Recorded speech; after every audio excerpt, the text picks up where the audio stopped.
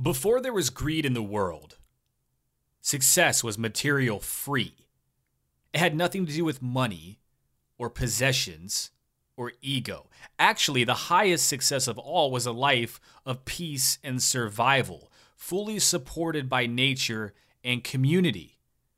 Now we have skyscrapers and airplanes and the internet and so much other magical technology. And all of this is brilliant, but it clouds up our memory of what we actually need to be successful and happy. It's not about outward development, it's about inward development. The definition of success is the accomplishment of an aim or purpose.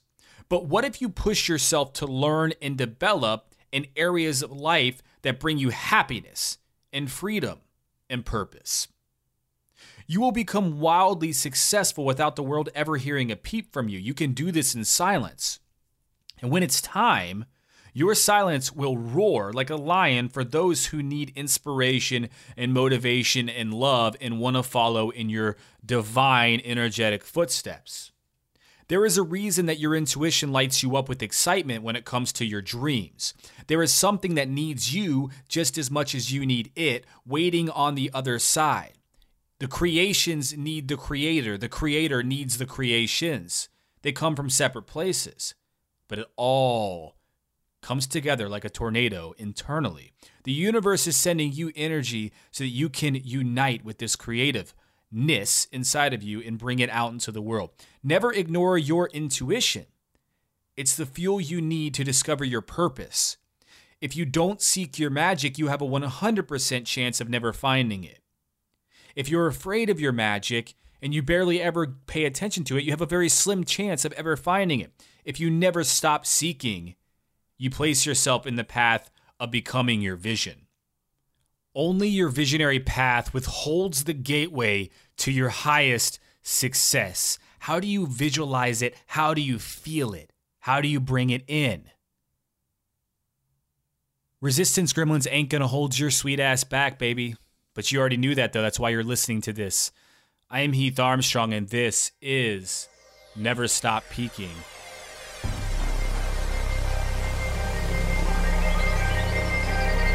It's depressing like a dimple on your butt. If you behave, you'll get a nickel you can spend on stuff. And in time, you'll get a dime if you impress your boss, so you can buy some more stuff just to numb your thoughts. You've been a space-driven higgity hunk of me since birth, flying through the universe on a rock called Earth, composed of stardust with an emotional gut, while you letting conformity slam you up the butt. If not one fucks, two fucks, red fucks, blue fucks. You can play duck hunt and wait around for luck, or you can rent a big truck and drive your vision, build a palace to the moon while your schmuck friends piss their pants. Get up and dance, rocket ship that booty, take a chance for your freedom, miggity milk that booby, cause when the fear attacks, it tries to crack what you're thinking. Fuck no, you'll never stop peaking.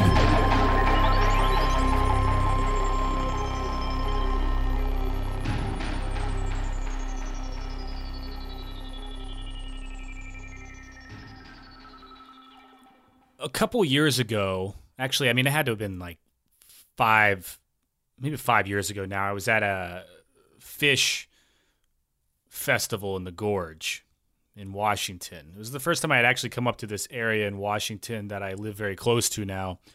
I love fish, intricate band, works your brain, incredible. But we're out camping before one of the shows. It's like a weekend thing, and you just camp out. And I'd done that a bunch since I was in my teenage days.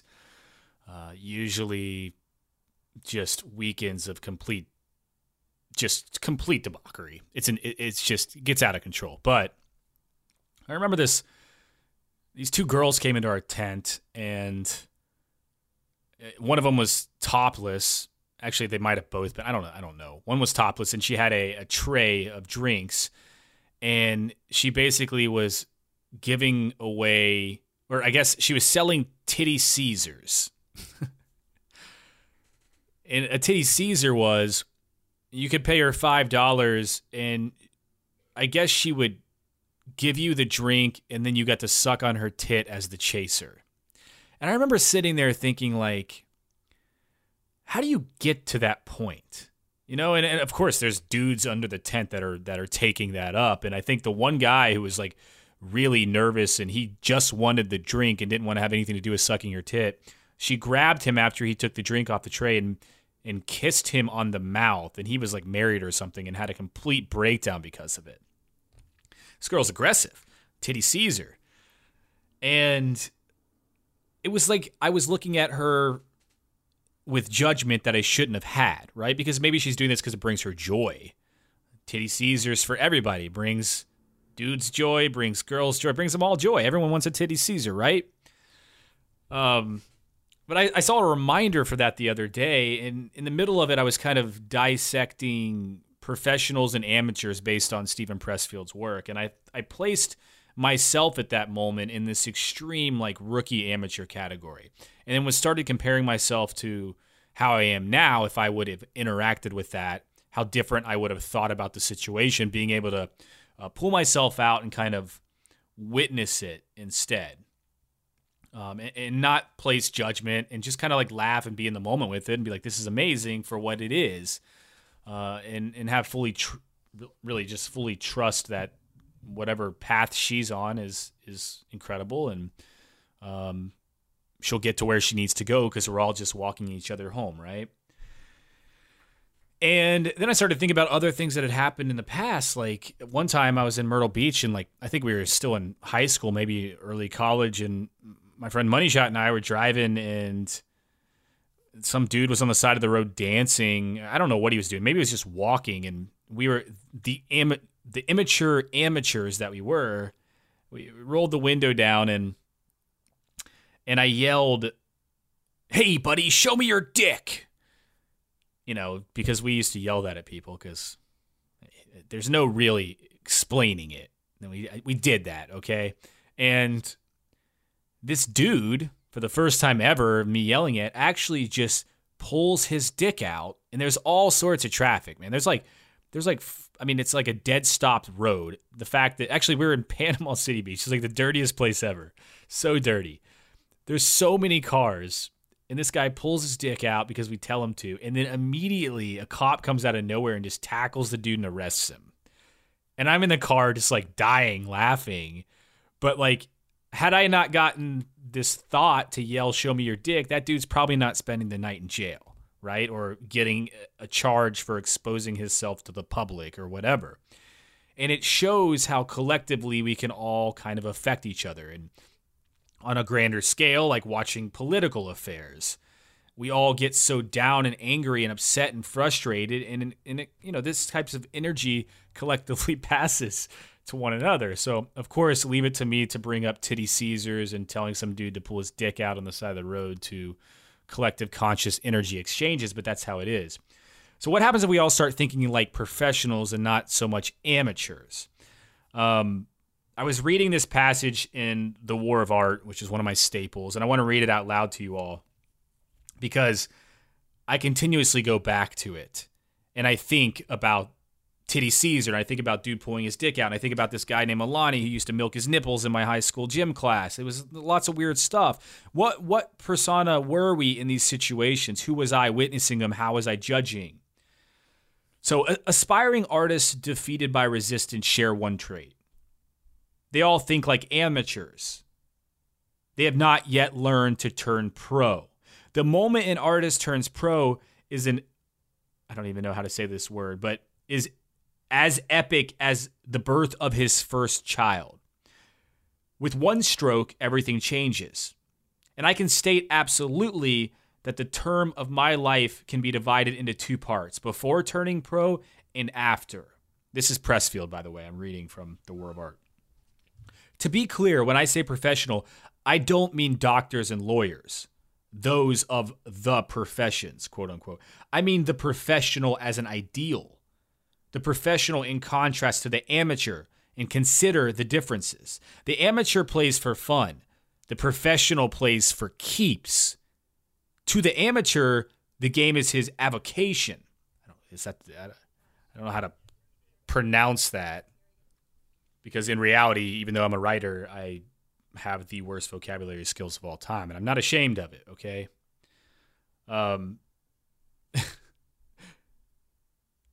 Where was I? Oh, to the pro, it's his vocation. The amateur plays part-time, the professional full-time. The amateur is a weekend warrior. The professional is there 7 days a week. The word amateur comes from the Latin root meaning to love. The conventional interpretation is that the amateur pursues his calling out of love, while the pro does it for money. But that's not the way that I see it. In my view, the amateur does not love the game enough. If he did, he would not pursue it as a sideline distinct from his real quote-unquote vocation. The professional loves it so much that he dedicates his life to it. He commits to it full time. And that's what I mean when I say turning pro. Resistance hates it when we turn pro. So do you think Titty Caesar turned pro? Do you think dude who pulled the dick out on the side of the road turned pro? Do you think the guy that used to milk his nipples in my high school gym class turned pro? Maybe they were pros then. Maybe they were pros then. Maybe they're professionals at what they do now, and they were already at that level. I don't know. But think about it from your scale. Think about how what you're doing as an amateur affects the people around you with the energy. Think about what happens when you turn pro and how that affects the energy as well. I have an unbelievable episode today. Yes, I do. A skidamarinkity-dinkity-dink, a skidamarinkity-doo. Heathy Boy has an incredible episode of Never Stop Peaking for you. Liz Sampe. I cannot express how big of a fucking badass this girl is. Liz is the women's record holder for the fastest time in the Arizona Trail 750 race, the world's largest single-track bike race that goes from Mexico to Utah. I met her in Indonesia in November of 2018, and she left a permanent inspirational impression on me afterwards. I spent a few hours over breakfast with her in this amazingly haunted weird house with a dropped jaw, listening to her story, which navigated a path from self-uncertainty, toxic relationships, depression, suicidal thoughts, to a celebrated endurance athlete and holistic performance and rehabilitation coach. How do the waves connect all of that, right? A year later, we are finally reconnecting on this show that you're about to hear to bring the power of her story to the podcast into your pretty little ears and your sexy little ass. From ultra racing, spiritual rebirth, contemplating death, to complete mental and physical breakdowns at 2 o'clock in the morning while crossing a river in the Grand Canyon during a 750-mile race, basically. And if you go to the show notes at heatharmstrong.com/27, you're going to be able to watch a video that she posted when she had this breakdown that we talk about in the interview. It's an Instagram video. We also dissect the power of not only visualizing your dreams, but the power of feeling them while you're visualizing them, which is a remarkably important step to bring them to life. Clearly, out of all the guests that I've had on the show, Liz never stops peaking. But what kind of trauma and shadow work did she have to work through to create the foundation that supports all of the strength that she now has? Listen to the episode. It has a lot of the answers. And she captured an epic shot of us playing like, I don't know what she called it, like slammy face or squishy face or something before we started this podcast. And I posted it on the website as well. So heatharmstrong.com/27. She is at Eliza Sampe on Instagram. She's also at Vital Motion, and her website with all of the badass mountain biking and pack rafting and shit she does all around the world. She's a sponsored endurance athlete. She's headed to the Himalayas now, which you'll hear about a little bit in the interview. VitalMotionLife.com. And the pictures, I don't know if she's like her own photographer or what, but like the pictures are insane. So go check all of that out. And here we go. Come on, everybody, let me hear that beat. Come on, everybody, let me hear that stickity, riggity, deekity beat. Yeah.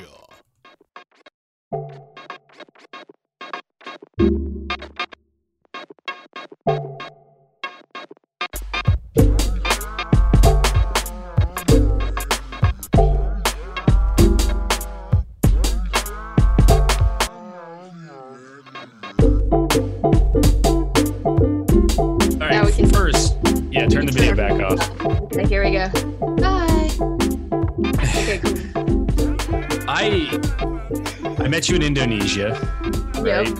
And it was interesting because you're very subtle in a way in person. It's not like you're just this ball of mass energy all the time, like screaming, drawing attention to yourself or anything like that. Mm-hmm. And I had a long, good breakfast conversation with you. Do you remember that in the haunted house? Mm-hmm, totally. The haunted house and it was an interesting thing because we kind of talked a little bit and got to know each other, but went through some of the darker stuff from both of our stories. And when you started opening up, and I talked to you before that, obviously, and we'd been spending some time together, but you started opening up to your personal story. It like cracked my head open. I was like, wow. And in that story and like the hardships that you've been through, it kind of all creates the foundation for these things that you're doing in life. One being this ultra endurance athlete who's doing remarkable shit. I mean, like insane stuff on paper, and paper doesn't even compare to what it actually is in real life with, the experience and the adventure, but also on the other side of that, your whole Vital Motion Life, system where you're helping other people with their alchemy, with their rehabilitation. You do a little bit of Reiki. I remember you did some Reiki with Kenlin after we had the issue inside the weird room in that haunted house. Yeah. God, it was a weird thing. It's a very weird thing. Some spirit engagements, some entity engagements, some things that you look back on and think you could tell the story a million times to people and they're going to think you're crazy. But if you were there, you get it. You know that it happened, and it's just weird. But I got to learn a lot about you, but not even a fraction of what you've done up to that point and really what you've done since then. I know you've been just raging on trails and mountain bikes and skis or rafts or whatever the hell else you've been doing. And I've wanted to talk to you on this podcast for a while because you do so many intense things. But every time we were going to connect, you're like, oh, I'm going to ride my bike from Mexico to Utah, or I'm like riding my bike down Mount Hood and then getting on a raft and going across the country or something. And I was like, fuck. Being somebody who loves outdoor adventure and nature and things, I have a long way to go. And it's I admire you. I really do. I admire everything about it because I did get to talk to you about your backstory. And I think I'd like to focus a little bit on getting back into that conversation about how you became this person. I mean, recently, earlier this year, you got the women's record for the AZT 750. Correct? So that was like 12 days, right? 11 days? 9. Yeah. Well, it took me 9 days, 11 hours, and 44 minutes. And I broke the record by only 2 hours. So, yeah. Is the 750 miles, is that like a general? Yep. Holy fuck. Yeah. So it's like, just like you said, from the Mexico border to the Utah border, and the Arizona Trail goes through the Grand Canyon. So at the Grand Canyon, you have to take off your bike and take it apart because it's the national park and you can't have an assembled bike in there. And so I put my frame and both my wheels on my backpack and hiked essentially 80 pounds of bicycle and gear through the Grand Canyon after having raced for 7 days. Yeah. So, and you're pretty, your frame's pretty small. Yeah. So that's and the Grand Canyon's no joke. Like, you usually have to get permits to go down into that thing. And then the flash flooding and all of the wild things that can happen down there. Were there any times, I guess, along that journey, which I kind of want to talk about that more in depth here in a little bit, but where you felt like you were breaking down or hallucinating? Because I can go into the woods for a few days and there's usually a point where I start hallucinating. I can't imagine doing endurance sports, what that turns into. Yeah. So I do hallucinate in ultra races. I've done I think 4 at this point. And after, with the sleep deprivation, I try to sleep depending on the length of the race. The AZT was longer than any of the other ones I've done. So I tried to sleep 3 to 4 hours every night. And it works, but it's still not a lot of sleep, right? And then at the end, the last couple of days, I go straight through. So by the time I was in the Grand Canyon, and I went in at night, I dropped down below the South Rim at like 5 p.m. and was there all night long in there walking through. I had been going for about 30 something hours straight. Or maybe not that, at that point, maybe I've been going about 20. So my final push was 42 hours straight with no sleep. And so when you do that, I definitely get some pretty good hallucinations going. So I was hearing, but I kind of enjoy them. Like I was hearing full albums of music in the canyon, like in the rivers. I heard this beautiful 4-woman quartet singing. I saw a mummy sleeping in one of the side canyons, just a nice little mummy curled up sleeping. And I was like, oh, how nice. Wow. You know? But I did go through a really dark moment in the canyon when actually, and we can, you know, I can get into this now or later, but I had to cross a creek, a raging creek. And I'm actually really afraid of fast moving water. And That's to so cross it at dangerous. night, to cross it at night, you know, I was doing well at keeping myself really focused and calm as I just trudged through the canyon at, you know, 2 o'clock in the morning. But when my bike and all my gear pulled me over backwards into the creek, and that I completely lost, like the wheels came off, you know, metaphorically lost my shit. And I realized some pretty intense things down at the bottom of that canyon during those moments. And so, you know, we can talk about it now. I can get into it later, but either way, yeah, it was some pretty powerful stuff down there in that great Well, maw. Let's go into that now, because we're on Okay. the subject. And Yeah, why not? Dive as right far in. as is how deep it is, it's kind of, so is this in the last, the final push that this happened? Yeah, When you, yeah, in that and final that's why you 42 were, hour push. Yeah. that's an interesting thing. Like, I'm sure you're familiar. Do you know who Colin O'Brady is? I've heard of him. He's an athlete from Portland, but he's the guy who just trekked across Antarctica, first Oh yeah, person yeah, to yeah, yeah, do yeah. it. And Right. yeah, he does a lot of different kind of record pursuits, but he also, every time I notice one of his journeys, he's pushing that last like 2 days straight Right. through. And he talks Yep. about similar things. It's like that final, I guess, even when you're running a half marathon, you do that at the end. You kind of just pick your speed Mhm. up and go crazy. Mhm. Those are some harsh moments, even in small fractions. So when you're out there in the middle Yeah. of a canyon by yourself, Mhm. and you're getting wet and you get pulled backwards and you start losing your things. And obviously, if you lose a piece of your bike, you can't put it back together, then you can't finish the race, and it's got to be Exactly. detrimental. But internally, Mhm. you had to face yourself, right, in the will.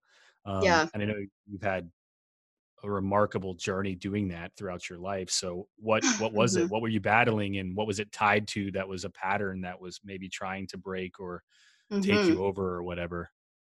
Yeah, so a little backstory. My very first ultra race was in 2018. I raced the Colorado Trail, and I was in the lead for the women in that race, and I was 35 miles from the finish, and my bike broke down, and I could not, like I couldn't even roll it. So my rear hub basically exploded in my wheel, and Wow.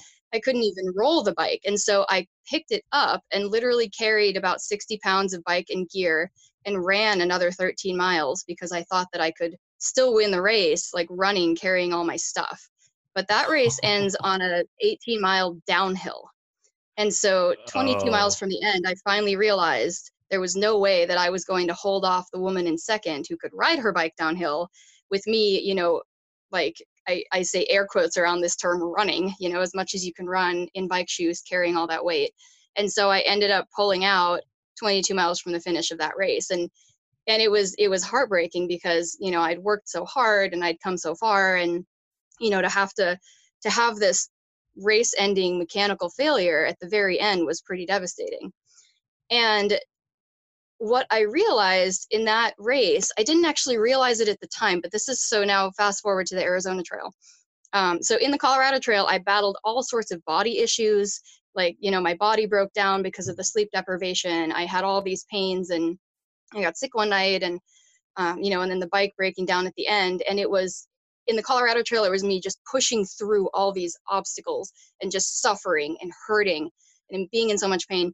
And then in the Arizona Trail, like, you know, not even a full year later, I had a perfect ride. And I was literally just in bliss the entire time. And now obviously it's hard because you're riding your bike through this hard terrain all night long, all day, and it's physically challenging, but my body performed perfectly. My bike performed perfectly.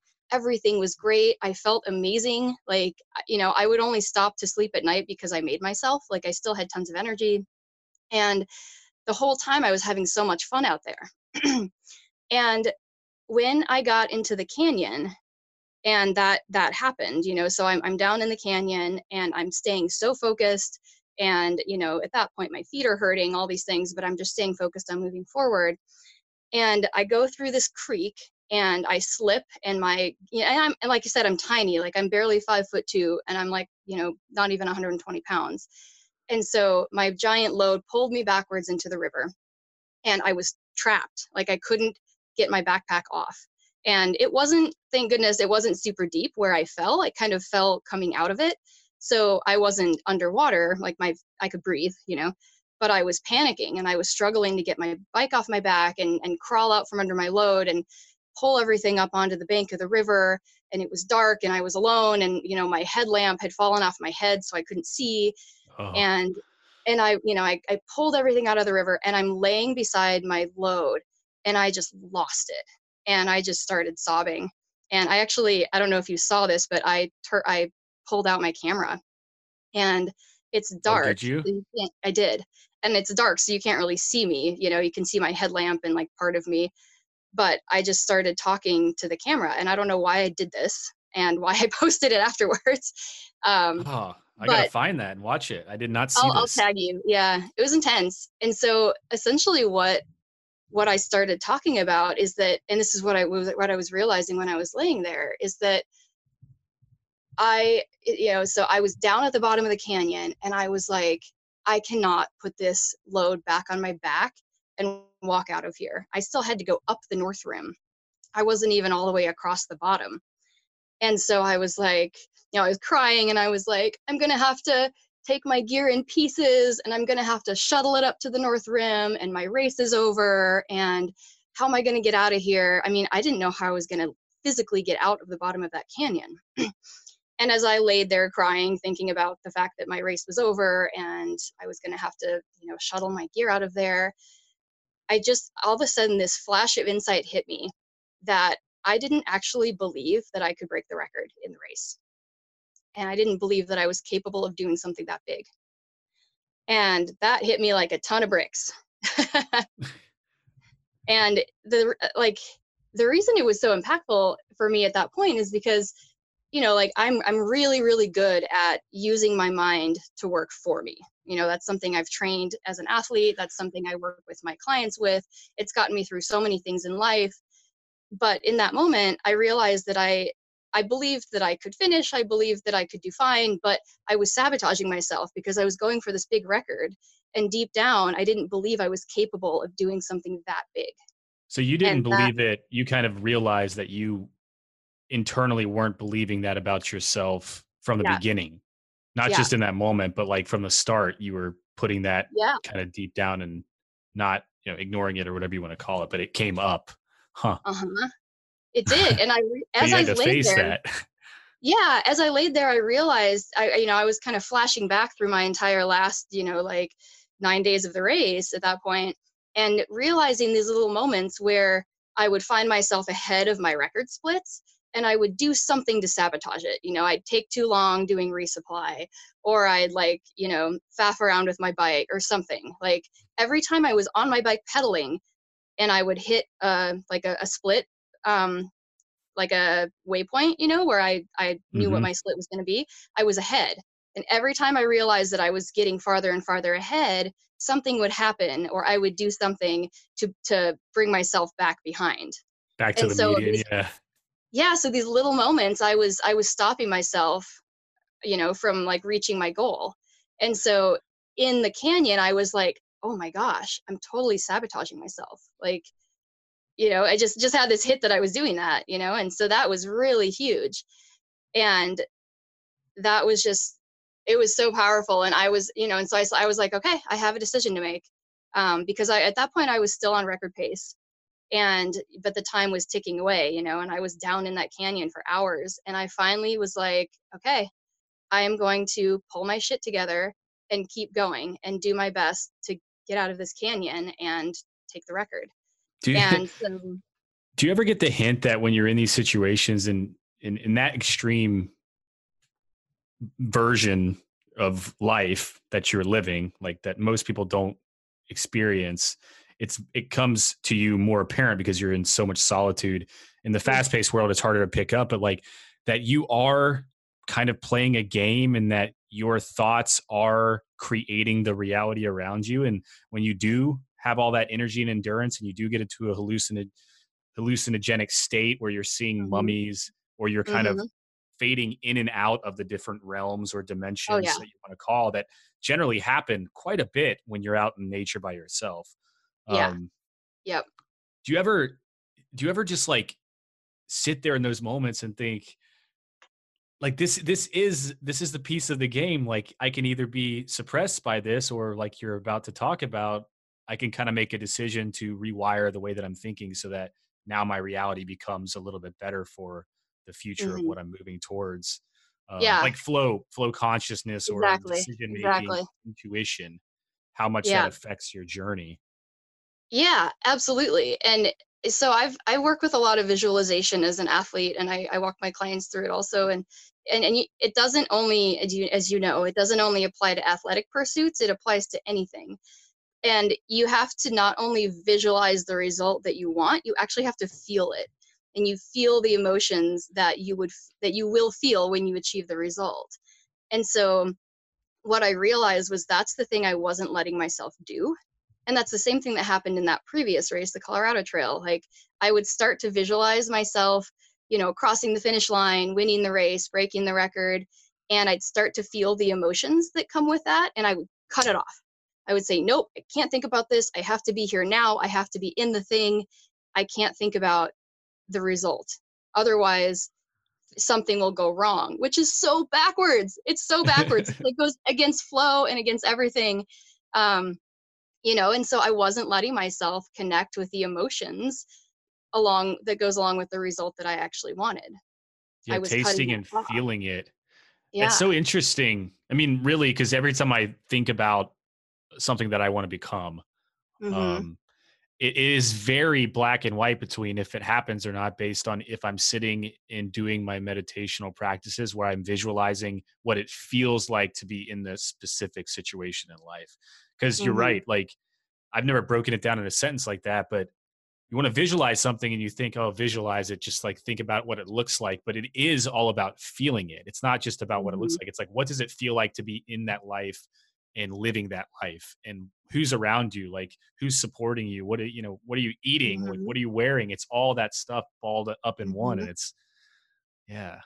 Yeah, and then what are the emotions that come with that feeling? And then bringing your body into it too. So what is physically happening? So kind of another example, I like to do, I do a lot of public speaking, and I just got invited to speak at this big event called Women Outside in March. And I'm going to be doing a talk and then also facilitating an interactive workshop about adventure planning. And you know, so when I visualize the result that I want about with that, you know, I want to have all this impact on people in the way that I like to. You know, I visualize how it's going to go. I feel into how it's going to feel to have that impact, and then I actually like walk around. Like I in my body. I pretend like I'm walking around to these groups of women and helping them and teaching them, and you know, just physically getting involved in it. And then so there's a scientific connection between like your body, the cells in your body and your muscles and everything, and then those synapses in your brain. And so when we're moving, when we're exercising our body, those synapses in our brain fire at a faster rate, and they make that connection between our creativity, our intellect, all the things that we use our brain for. And so doing movement, whether it's actually moving in the way that we want to during the thing, or just like going for a walk or a run or a bike ride while we are, you know, doing the visualization, thinking and feeling, it brings all those pieces together. So you have the physical, the intellectual, and the emotional all coming together with that. Uh, it's like, it's magic. It really Yeah. is. I guess for people that aren't as extreme into that type of thing, a good example for you would be like when you're taking a walk, and your thoughts start working so much better than they do when you're sitting in a cubicle, essentially. Absolutely. There's a Yeah. giant So scale to how that works with yeah. moving the body and motion and emotion becoming one with each other. Absolutely. So even just on a micro scale. So the other day I was working with a client of mine, and when I work with clients, I do in-person work and virtual work. And this was a virtual session over Zoom video with a client who's an incredible creative, and she's a photographer, and I'm helping her to bring her work out into the world online. And so we were working on her like artist statement, right? So what she wants the world to read about her as a creative. And we were sitting there on the video, and she was trying to write it, and then I was trying to help her with the syntax. And there was this one paragraph that neither of us could get, and she had writer's block. I couldn't make sense of it in my brain. I kept reading it over and over, and it didn't flow right, but I couldn't figure it out. And I all of a sudden I got this hit that we needed to move. And I was like, okay, we're going to take a break. We're going to do 10 minutes of movement. And so we got up, we shook our bodies, we shook off the stagnant, stuck energy. We gave it back into the earth. And then I led her through this, just 10-minute kind of yoga flow, powerful movement flow. And we brought in all that fresh energy. And then as soon as we got done moving, just for 10 minutes, we came back together, and she's like, I got it. And she just rattled it off, and it was perfect. And we were like, yeah. It's so interesting how that, I mean, physically it works, right? But Yeah. I know you get this because you do Reiki healing, like you do move energy even without being like physically endured. I've had instances where I've had like creative blocks like crazy, and I could be exercising things and they do help a little bit, but sometimes there's like a really big emotional block somewhere in my body. And I went and saw this guy here in Portland. He's actually from Romania. His name's Barbu. He's amazing. And he did craniosacral. I don't know how to explain what that is other than it was very much a lot like Reiki to me, where I was on a table and he would like, he put his hands towards me. And this was when I was in a period of considering, it wasn't that long ago, it was a couple months ago. I was like really having a hard time the past couple of years with businesses, and things were getting really dark again, and depression was coming in really hard and taking over most of my energy. And I was literally looking at bankruptcy papers, like thinking about I should just conform to this and do it and like move on and start my life over and things like that. And I went and saw this guy, and he legitimately just put his hands, he put them on me, and he would say things like, you're going to feel a little bit of bubbling, right? And then all of a sudden my stomach felt like it was popping with like carbonation everywhere. And because he was moving energy through the body, and like that, as soon as he did that, I was like, oh, like this isn't bullshit at all. This dude knows what he's doing. Like, this is interesting. And when I left there after an hour of whatever he was doing, he was like, you're really easy to work with. Like, I was able to move a lot around. I think you're going to start feeling a little bit differently about the way that you're approaching life. And since that happened, I mean, I pinpoint this back to that one incident. My entire life has blown open with opportunity for not only creative projects, but abundance and turning everything around that was so dark before. My mindset, my flow has been insane. Yeah. And I can't think of what else would have been contributing other than the fact that, I'm moving my body physically every day, but also emotionally and internally, I was moving energy around also. Yeah. Yeah, absolutely. And that's so perfect. It's like sometimes we need help, we need that facilitation of moving stuck energy through your body and out your body. And I do too. Like I get body work done, I get energy work done, as frequently as I can.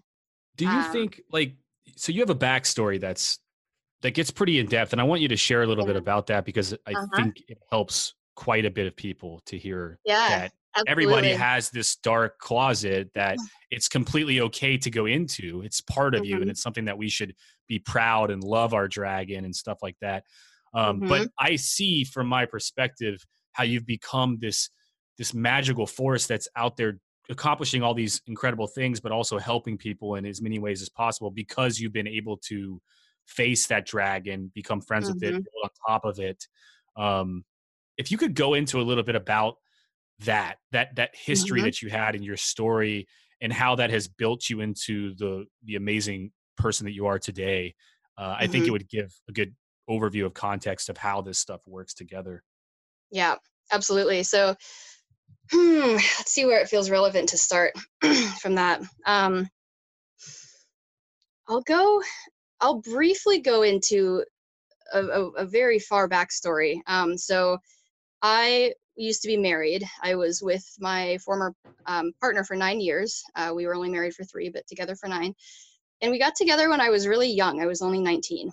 And I didn't know who I was at 19. And I was not a strong, confident person at 19. And that kind of started off a long chain of toxic relationships for me, toxic, intimate relationships. And it's not that all of these people are bad people. I've had multiple toxic relationships, Heath, in 15 years in my adult life. And it's not that they're bad people, but I did not have boundaries when I started out on this path of adult romantic relationships. And because I didn't have firm boundaries, I didn't really teach people how to treat me.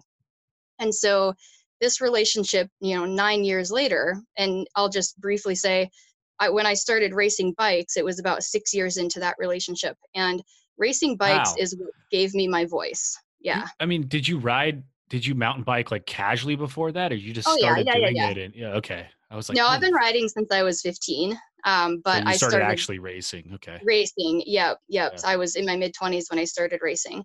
And so racing bikes is what gave me my confidence in my voice. And I finally had something that was mine that I was really good at. And I started growing more confident as a person because I was racing my bike and learning all of these life skills in that environment. And so my ex-husband did not like my racing. And when he asked me to stop racing, and I told him no. And that was the first time in 7 years I had ever told him no. Wow. And that was the beginning of the end of our marriage. And I don't blame him. Like, if you are with somebody for 7 years and things are a certain way, and then all of a sudden your partner turns that on its head, like, that's hard to deal with. And so we did Yeah. our best. We went to therapy. At the end, we parted ways, and we're both better off for it. But that is essentially the backstory of my string over time of all these toxic relationships, is that I didn't have boundaries. I didn't stand up for myself. I didn't even know what my boundaries were. So how can I tell them to other people and hold them if I don't even know what they are for myself? So fast forward many years, I ended How up in. can I Go ahead. pause you just for a Yeah, yeah, second and yeah, yeah. ask another Uh huh. question? How did Yeah. you, after being in that long of a relationship, how did you take that when it split? Like, what happened to your Oh my lifestyle? How did you God. move forward in that moment? Because I also just got out of a long relationship right before I had met you. We Mhm. talked about that at breakfast, and Mhm. it's not an easy thing to transition into. It can be very Yeah. dark. And Mhm. I think I remember, I could be wrong, but I mean, you have been for many years kind of living out of your car, right? And adventuring around. Mhm. How did Yep. that get started in the process? And I don't want to interrupt what you were going to move that into your story or anything, but I was No, just, it's all related. yeah, Yeah. okay. So at the time, that was the hardest thing I'd ever been through. So we got divorced when I was 28 years old, and we'd been together since I was 19. So literally, my entire adult life was with this person, and was built around this person. And in the end, it was my decision to leave, because I just knew, I had this deep intuitive knowing that that wasn't my life. Like, I wasn't supposed to be living my life in this way for this person. And I felt like I was betraying myself by staying Mhm. in that marriage where I couldn't be fully expressed. I mean, he didn't want me to evolve into who I needed to become. And so when I made that decision, it was the hardest decision I ever made. And I mean, things got so dark that I didn't want to live anymore. And there was a time that I was driving back from my therapy appointment and almost drove my car off a cliff. And in that moment, I stopped. I literally almost jerked my steering wheel and drove my car off a cliff. And then I Yeah. slammed on the brakes, and I was shaking and like hyperventilating. And I was like, oh my God, I almost just killed myself. Like, that hit me so hard. And it was amazing for two reasons. One, because I had had a really good friend commit suicide like 5 years before, and I had never forgiven him for doing that. And in that moment, I was like, I get it. I understand why people get to this place. And so it was beautiful because I finally had empathy for people who are in that spot because I was there Wow. myself. Yeah. And then the second reason it was amazing is because I realized in that next moment that I wanted to live, but I wanted to live a life that I was meant to be living. And so, so I made a decision right there. I was like, okay, if I'm not driving off of this cliff, I am going forward from this moment and creating exactly the life that I want to live, not anybody else, me. You should be riding bikes off cliffs. Exactly, and landing. Yeah. Basically, it's kind of a cool metaphor, as in, instead of driving off the cliff, you're combating them as like, hey, I can, we can work together. I'm going to take much more extreme approach, but live Hmm. through it and show that cliffs aren't so bad, right? Yeah, They can be totally. amazing Yeah, too. I can now fly off the cliff and land gracefully, you know? Because you um, stepped into your powers. Yeah. yeah, exactly. And so that was really the first time that I did that, is made that huge decision that if I was going to continue to live, which I wanted to, I was going to create a life that I felt inspired by and a life that I felt proud to live because it would be mine. Since So that was since you've that was been huge. living that style life, Hmm. do you ever, I always look back and think people say that time flies when you're having fun, and I Yeah. really get that in the moment sense, but I look Hmm. back since I was 28 and on. 28 is an interesting number. I feel like it pops up a lot with people's transitions. Huh. When I was 28, I made a mass transition myself, and the last 5 years, I'm 33 now, Uh-huh. feels like my whole life. Everything that I Yeah. remember, everything of value, everything of purpose, emotion, meaning, besides some, beautiful and tough childhood experiences that I do remember, there's like this big gap between the time I was like 13 and 28 where I really don't remember much of anything, because I don't think, other than building, underneath the foundation of what it would become eventually, I don't think there was Hmm. anything really that I was doing purposely that was in alignment with my higher self. Do you Hmm. look back at since that transition and feel like, your memories are always kind of around that whole, how things really do slow down when you're living Hmm. intensely more than Yeah. speed up? Oh, absolutely. Yeah. And it's that was almost 10 years ago. I'm 37. And to look back over those 10 years, like in a way, I'm like, yeah, I can't believe it's been 10 years since that moment almost. But it has gone really slowly. And my life design since then has been incredibly intentional. And I think that really has given me the ability to slow down and savor it. And in every moment say, okay, like how do I want to feel, what does that actually look like, and how do I create it, and taking those little baby steps to creation of that has felt Yeah. so good and really memorable. Absolutely. How has your relationship with death changed since? Ooh. It's interesting. I've put myself in a lot of situations where I could physically perish. Um, just with the adventure sports that I do, I've Mhm. recently taken up whitewater kayaking, which is terrifying. Um, but I'm a big mountain skier. I've skied in a lot of zones where if I fall, things probably wouldn't tickle. The things I do on a mountain bike. I've definitely put myself in situations where death is possible, and I don't want to die. I certainly love breathing. I love oxygen and water and these things. Um, but I don't feel like death is the end necessarily.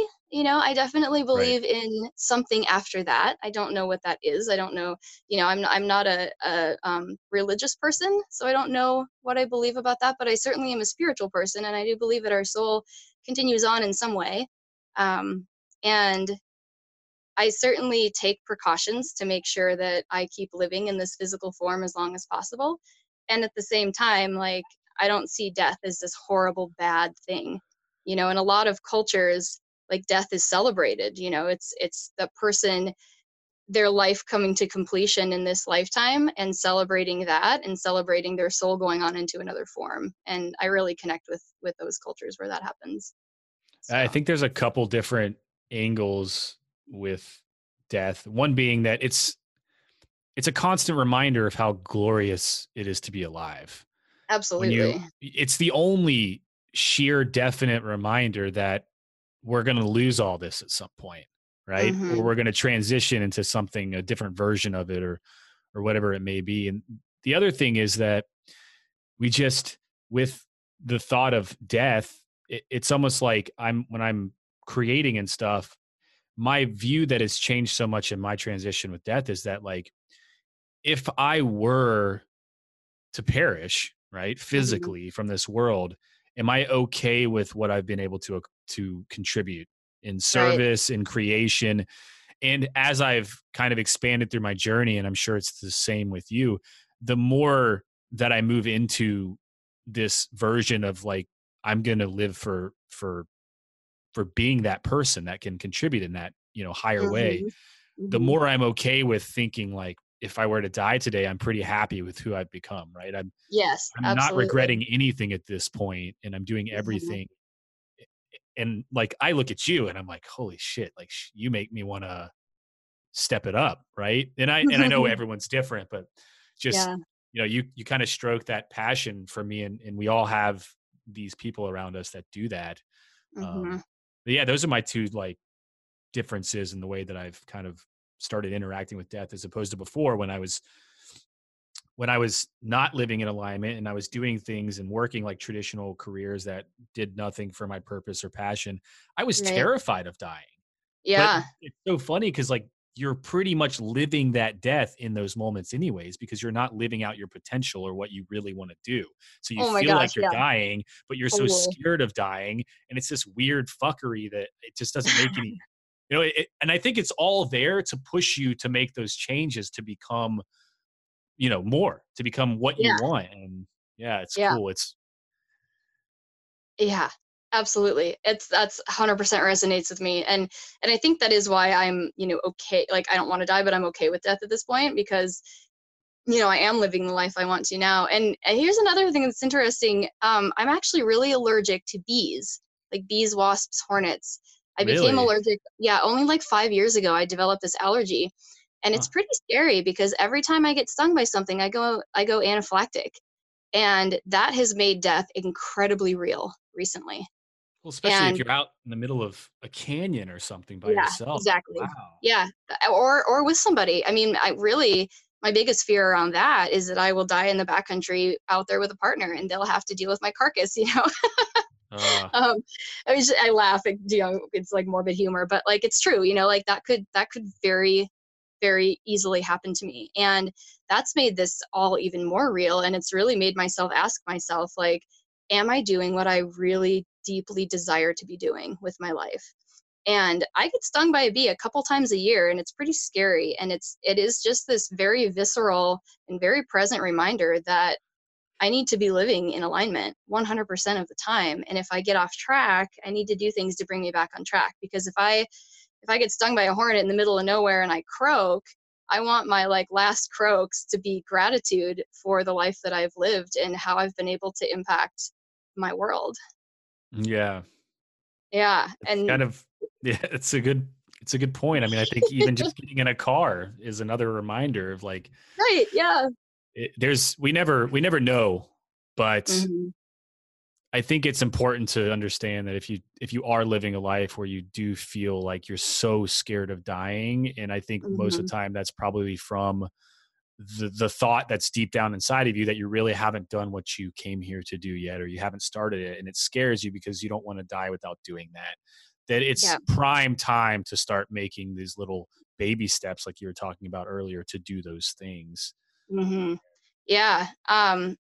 I had a pretty big wake up call a couple of years ago, and this is another big like life transition that happened to me, um, where I had this mega realization that I had been for the last number of years in my adult life, wasting a lot of my energy on these toxic relationships, and you know I have so much energy, but like toxic relationships are like my kryptonite. If I've got energy Yeah. going into these things, they can't go into anything else. They can't go into creating what I want to create or doing what I want to do or having the impact that I want to have. And I've still do all these amazing things and I'm so grateful, but my energy, you know, prior to 2 years ago was really going into the wrong place. And so really realizing that and drawing those really hard boundaries to keep those things out of my life and recapture all of that energy that I was directing in the wrong place. I mean, that's the same thing. It's like, wow, I could die today and my energy needs to be going to where I want it to go to. So that was another pretty big wake up call. When I went through the PTSD that I had told you about, that was a big hello. Have you ever engaged with plant medicine? I have not, and I am super curious about it. I have never really had the opportunity that felt like a hell yes. I Right. certainly would Which is if the important. opportunity came up. Yeah, exactly. If the opportunity came up and it felt like a hell yes, I would definitely do it. But I haven't had that yet. I feel like I've had similar experiences like during ultra races with, Oh, for just the sure. Probably sleep even deprived beyond. hallucination and all that stuff. But I have not had the plant medicine experience yet. Yeah, I've later today actually of interviewing a producer from a documentary called From Shock to Awe, and it's about Ooh. ayahuasca and MDMA Mm-hmm. basically being used as treatment for PTSD from veterans. Mm-hmm. And I've heard of the that too. documentary is remarkable. Mhm. And I was just curious. I know ultimately it's the same thing. Like plant medicine is nature. Nature Mhm. is grounding. Like if you're outside, I've been in situations that are a fraction of what you've experienced, but I've also been like stuck in hailstorms 12 miles deep on a mountain, freezing cold in a rainstorm that I didn't see coming through. Um, Mhm. and gotten to a point where like I can't move my hands because they're so cold and I don't know if I'm going to get out. And you do start hallucinating. Your body's feeling all these weird feelings and you're Mhm. seeing things. It's the same type of experience as a Yeah. plant medicine type thing. You're connecting to nature in its prime form. You're becoming one with it again. You're Yep. removing all the boundaries or the blockages that are in between you and nature that we kind of create as humans. Um, Mhm. it's just so important to get outside. It really is. Just go kiss the Yeah. sun. Absolutely. And yeah, it's that, that illusion of separation that we create as humans that doesn't exist. Like there is no separation between, us and the earth and the divine and everything. And we just create this in our mind. And so, that was a huge thing that actually helped me recover from PTSD was connecting to those experiences that I've had in nature and, going back to the just my confidence that I know that I can access my intuition, that I trust myself, that I have, support from heaven and earth, all of the things. And just having had those experiences in my life leading up to that point, like I definitely drew on that a lot when I was sitting in the darkness for months on end, not knowing when it would end, honestly. I'm sure. What's this is an interesting kind of flow synchronicity thing. When we started this interview, I was actually looking at this. So I've been called a lot recently to like Nepal for some reason. Lots of different Himalayan type Mm-hmm. signs have shown up in my life, and I haven't Mm-hmm. felt like the right hell yes has happened yet for that. But Mm.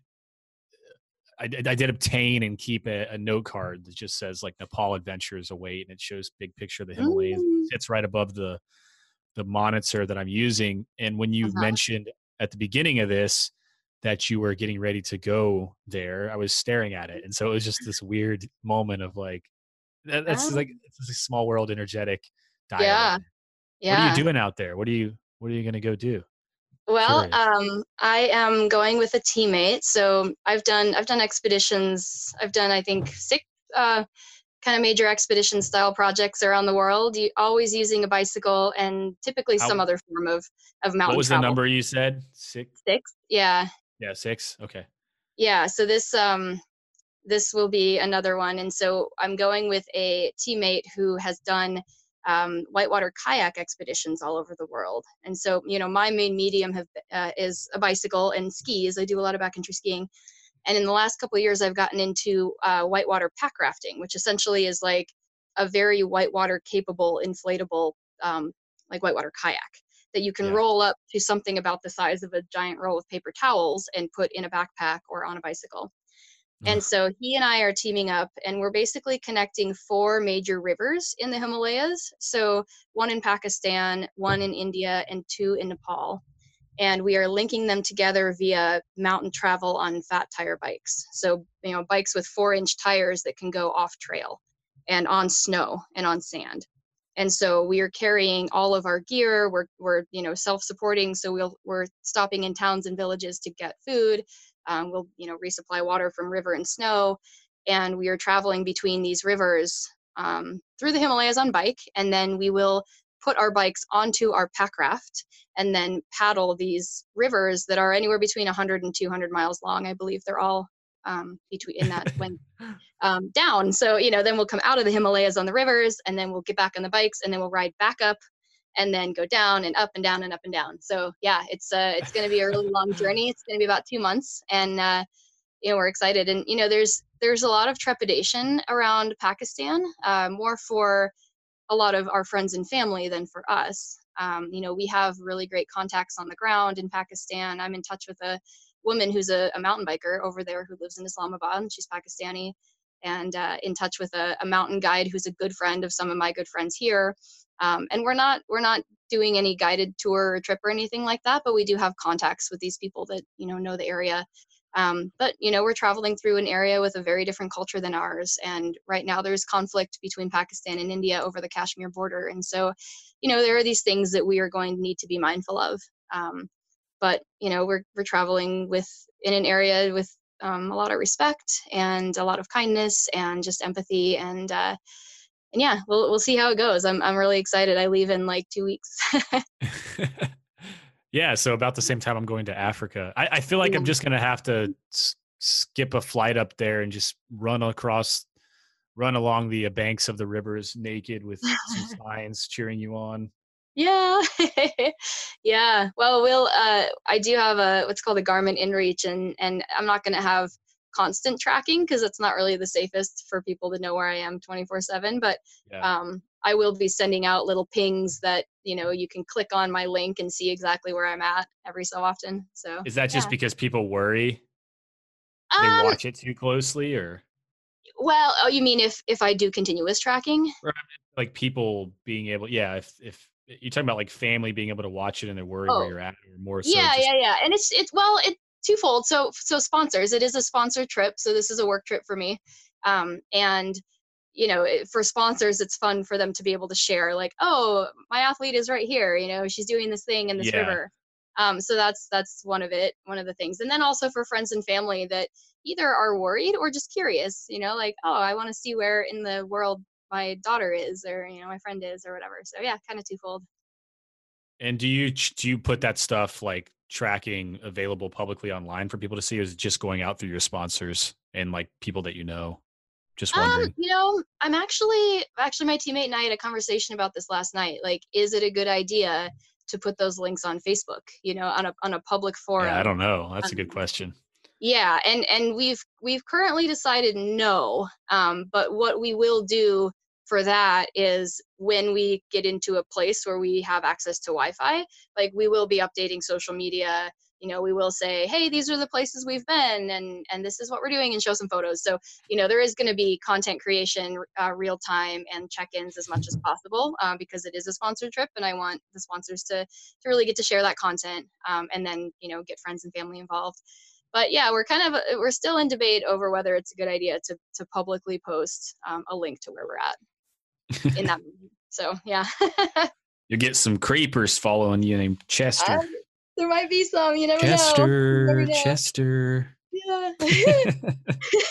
I mean, I think about that in my ultra races too. So, the races I do, you have to have a tracker, so that there's a website called trackleaders.com, because that's how you track who's in the lead in the race. And some people have their trackers doing 10-minute intervals.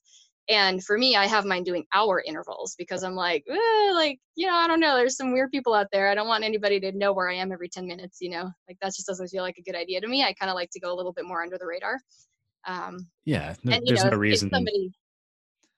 If somebody Chester sees a needs to be point watching. and there's like, oh, she was here an hour ago, like who knows where I am now, So Yeah. I just, and I generally, like, I'm not a person who moves through the world with a lot of fear, which I feel like is is really important, because I have been through some pretty challenging things. And I feel like it would be easy for me or for others who have been through challenging things to move through the world with fear and hiding. And I certainly don't do that. I generally think people are good, and I generally think people want to help. And at the same time, I do know that it's important to just be mindful, and just take care of myself. So I'm always kind of balancing those two things. Beautiful. Yeah. Beautiful. What do you think, in kind of closing here? I mean, I could talk to you forever. Obviously, we need to hang physically in person and just rage. Yeah, But totally. I know. are there any habits that we haven't talked about that you have in place that kind of are just drawn to your flow that you really can't live without, that ultimately maybe contribute to your success and your personal development? Something that you do, ritually that kind of helps you? Yeah, absolutely. So I have a few. One of my favorites that I'll share is what I call a 6-minute reset. And it is 3 minutes of movement and 3 minutes of meditation. And so I do that whenever I'm feeling like I'm kind of in like that red zone, like I feel, anxious, or things are hectic, or I feel like I'm overwhelmed and kind of spinning. Or, if I'm like trying to create, I'm working on a piece, I'm a freelance writer as well, and, I'm blocked or whatever it is, I do a pattern interrupt, and my 6-minute reset is 3 minutes of movement, which I usually put on a song, and I dance or I do some yoga flow, and then 3 minutes of meditation. Yeah, totally. Whatever it is, like doing some worm, doing some break dance, whatever it is, and then 3 minutes of meditation or just quiet. So it's like a combination of movement and energy release, and then quiet, coming back to center. And usually I'll get some good insights during that quiet period. So that's kind of my secret weapon, is like anytime during the day, do that 6-minute reset. It's so powerful. It sounds so simple, but it's so powerful if people can just create the habit of doing something like that. Yeah, it's 5 minutes of doing like squats and jumping jacks or whatever. It can go a long way. Absolutely. And then the mind and the body combination, I think, is beautiful there. It's really, yeah. So you're at Eliza Sampe on Instagram, right? Yep, Eliza Sampe, and then website is vitalmotionlife.com. Yeah, and I'll put that in the show notes as well. And man, kind of just want to come to the Himalayas with you. Could never keep up, but I could stalk. Up. You totally could keep up. We'd have a ton of stalk. fun. Yeah, well, I hope you do make it over to Nepal at some point. But I mean, Africa is going to be amazing. I'm excited to see your journey up Kilimanjaro. I think that'll be incredible. That's the one that our friend Dash climbed as well. Yeah. Yeah. Dash did it. Cool. Big day. Yeah. I was on a podcast the other day, Readily Random, with Larry Roberts, and I had been listening to his show for a little bit, and then one day an episode popped up and it was Dash. Nice. He was talking about his book. He was, yeah. He really got after that whole campaign, chasing the high. Oh my gosh. Yeah. He's got a great story. What a great guy. Absolutely. Yeah. It really inspires me to see all these friends of mine, I mean, yourself included, like getting out on podcasts, writing books, just getting out there and just sharing their message. I was listening to one of your podcasts the other day on my drive where you were just riffing, on your own. And I was like, man, he is just on fire right now. So yeah, I'm loving that. Something interesting happens when the channel hits, and you just let it flow. It's kind of like a surrender, and we get that imposter or that fear syndrome before it happens. But if we just let it come out, it's amazing what kind of creations want to come into this world. And they're going to come in regardless of if you're willing to let them or not. They're going to find somebody else to come through if it's not you. Absolutely. So you should make that relationship good with your creative ideas. Totally. Don't kick the muse out the door before she has a chance to come in and sit down for a cup of tea. I know. Tea, scotch. Yeah. Totally. Everything. Ooh, I love scotch. It's winter. It's winter now, so it's scotch season for me. That's my favorite nightcap to sit out in my van and talk about the van life. I've been living in my van for 5 years now, and yeah, just like sitting out in my van and playing some guitar, ukulele, sipping on a little cup of Oh, scotch, nice. and cuddling with my dog, like after a good day in Yeah, the mountains. Yeah, that's how I like my that's evening. that sounds like heaven. And I So think the nice. best part about scotch is that you really just need one. Like it's the more Yeah. peaty that you get, it's just like you're not. I mean, for me, like who've had an issue with drinking too much in the past, like Mhm. when I drink scotch, it's like I don't want to drink the whole bottle. I just want that Yeah. one. Like it's so satisfying, and then it's done, and Yeah. it's like perfect idea. Yeah, and you just like slowly sip and you just get the Yeah, sensations as it travels down every part of your body and it just because like you like can't drink it savory. fast. It's too. No, It's like it would be just there's terrible. something wrong. Yeah, you I can't. It just know. can't be done. I'm actually Yeah. on day 35 right now of complete sobriety. Oh, nice. Yeah, I did like this liver and gall cleanse, and I passed like 300 gallstones. It was really Oh interesting. God. Um, Wow. Sounds yeah, painful. it wasn't. It wasn't. You like the Good. cleanse part of the cleanse is like it softens everything up. But like what was more insane was just the idea that those were inside of the body, and that Oh my the gosh. Yeah. majority of people in the millennial generation that grew up eating processed foods also have it. Um, Mm-hmm. and how remarkable I felt since I was able to clear those. So Yeah. it's been a really interesting month since I've been back in Portland, but I'm heading out again. And Mm-hmm. after I get down off of Kilimanjaro, I will certainly be partaking in some beers. I don't know Yeah. how. That'll be a good cause for the celebration. Yeah, and I'll make sure to pour a little out on the ground to salute you out there in the Himalayas. Nice. And Yeah. When are you doing the climb? Do you know the date? December 9th. Okay. Oh, cool. That's about when I'll be crossing the Pakistan-India border, like right around that time. So I'll wave. I'll wave in the Yeah, uphill direction. yeah, for sure. I'll be Yeah. watching from the clouds. Yeah. Awesome. Mm. Sweet, Liz. Well, take care of yourself and Yeah, you too. Let's connect. connect when you get back. I would love to hear your stories and yeah, just chat a little bit more. There's a place called space and it's got the magic. There's a place called space and it's got the balls. There's a place called space and it's got the passion. There's a place called space where we can smash the walls. There's a place called space where we'll face fuck conformity and the chatter of incompetence is slaughtered at birth. In this place called space, we'll build a factory of smiles that will assemble with their minds and sell to earth.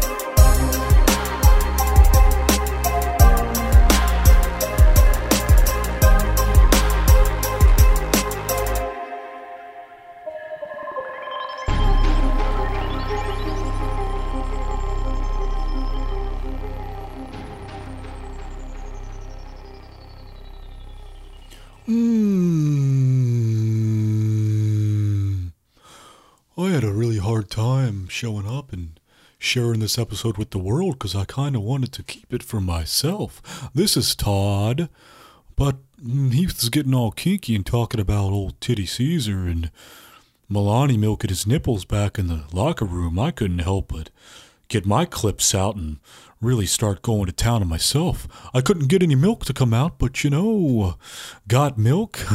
Somebody does, I'm sure, and I wouldn't mind getting myself a little milk mustache, if you know what I mean. Ooh, yeah. All the show notes, heatharmstrong.com/27. If you want to check out the other podcasts, just go to the podcast tab, you silly little goose. And leave us a review on iTunes. I'm gonna start just telling you to do that so we can get some more donations over to the school, and also just share this with your family and your friends if you think they can handle my kinkiness, and I know that they can. So if you want to leave a question or comment for the show, it's heatharmstrong.com/voice. I would love to have some of those come through so I could share them with Heath. It would make him very happy and we could get some questions going. And yeah, I hope everyone has a fantastic evening and morning. Yeah. Get yourself some crackers, get yourself some jam, but put the jam on places other than the crackers, if you know what I mean. Yeah, I'll talk to you later, Toots. Ta-ta.